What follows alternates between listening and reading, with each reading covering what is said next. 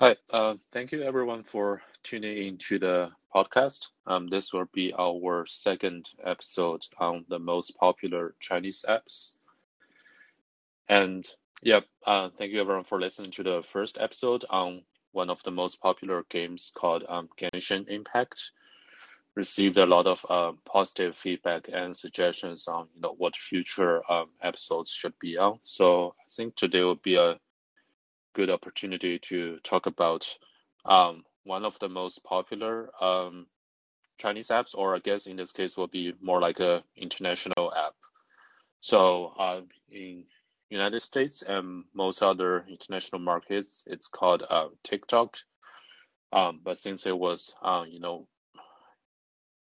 produced by a Chinese company, ByteDance, so its Chinese name is called Douyin in the China market, which means vibrating sound. So I will have maybe 10 to 15 minutes of content prepared, and for the rest of the time, I will take any questions from the audience in the room. And if you happen to miss the live podcast, you can also send me questions or feedback either through the comment section on Calling, or you can DM me inside the Calling app, or direct message me on Twitter. So let's do a quick dive of the history of this app called TikTok. I think for now on, I will just use TikTok to describe this app, and I will probably specify if it's the Chinese version or the American version. So actually, TikTok, it was not its original name. So in 2014, actually, there was this app called Musical.ly, which is musical, period ly. So it was made by a Chinese product designer, Alex Zhu, I believe. He worked at German SaaS companies, SAP, for a while. So then he launched this product, which is, I would say, pretty close to what TikTok is nowadays, because it's already a short form video app, and this app called Musical.ly it soon gained popularity thanks to a American TV show called Lip Sync Battle. So it's a show where the celebrities will, basically perform a live lip sync performance to some popular songs, and usually after airing of the show, you'll just see a lot of just like common people, mostly like people in the United States will just start to release lip synced their own version of the lip sync videos on Musical.ly. So it's actually already a pretty huge success for Musical.ly. I believe it gains more than like 100 million users in a couple of years. And then in 2016, ByteDance, which is now one of the largest unicorns companies in the world, they launched Douyin, so the TikTok China, which is regarded by most people as essentially a clone of the Musical.ly app. So they do pretty much the same thing, where the user can release short form videos. So Douyin, and then TikTok International was released the following month. So both of the versions of the TikTok were released in 2016. So these apps, the TikTok China and can say the TikTok International, they are essentially the same app using the same infrastructure, and even the user interface are pretty much the same. The only difference is they have two separate database, so can't really see anything happening on the TikTok China if you're using the international app, and vice versa. Um, so yeah, after that, let's see. So right after 2016, 2017, TikTok is merged with Musical.ly through basically, ByteDance acquiring Musical.ly.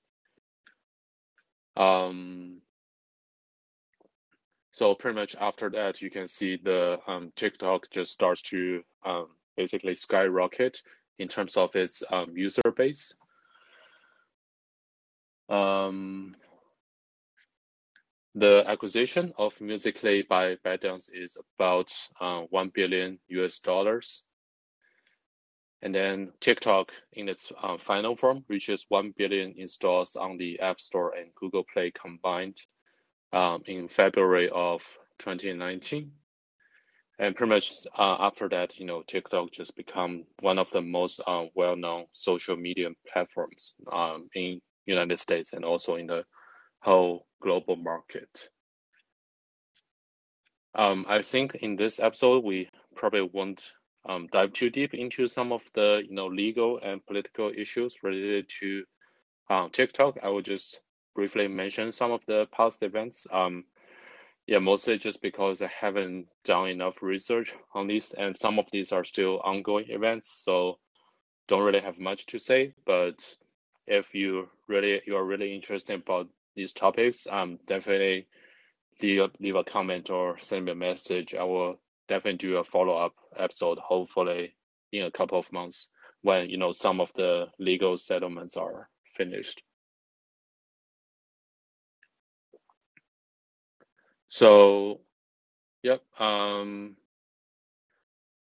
Let's see. So I think that one of the biggest news happened in 2020 is that the former U.S. President Donald Trump, he basically tried to um, urge or just try to push ByteDance to sell TikTok to U.S. companies. I believe Microsoft and Oracle, they were the major bidders on this acquisition of TikTok US. Um, so at that time, I think there were executive orders that banned any US companies to do transaction with TikTok. I think included in that ban is another app called WeChat, which is the most popular social media or messaging app in China. And we'll definitely cover WeChat in the future episode soon. So during these bans, I think that didn't really work out as planned by former President Trump. So what happened in June this year is they basically just lifted the ban. So now TikTok US is just back to its normal. However, it's still a totally independent app from the TikTok China version. So it still uses its own separate database. So people in China can't really get access to TikTok US and vice versa. Yeah, so this is a pretty interesting business story because, ByteDance, the company behind TikTok, they didn't really take any investments from one of the big three, tech companies in China. Most people refer to those big three as like BAT. So it's Baidu, Alibaba, and Tencent. Usually, if you are like a internet or tech company that's emerged after like the early 2010s, so usually one of these three companies will be involved in your growth of your business. They will either directly invest in you, or they could just acquire at some point. So ByteDance is definitely the biggest like unicorn right now in the global market, and they never took any money from the big three, BAT, and I think now they are already much bigger than the smallest of the old like big three. So it's much bigger than Baidu now. And I think we will do another future episode on ByteDance because before like TikTok, their most popular and most successful product is actually called Toutiao. It basically means headlines in Mandarin Chinese. So it's a news aggregation app that once you open, you will just see the aggregation of news from different sources. And it'll be pretty interesting to cover that story, how Chinese company can, rely on this news aggregation app to become one of the biggest unicorns ever. And I don't think that's ever happened in any other markets.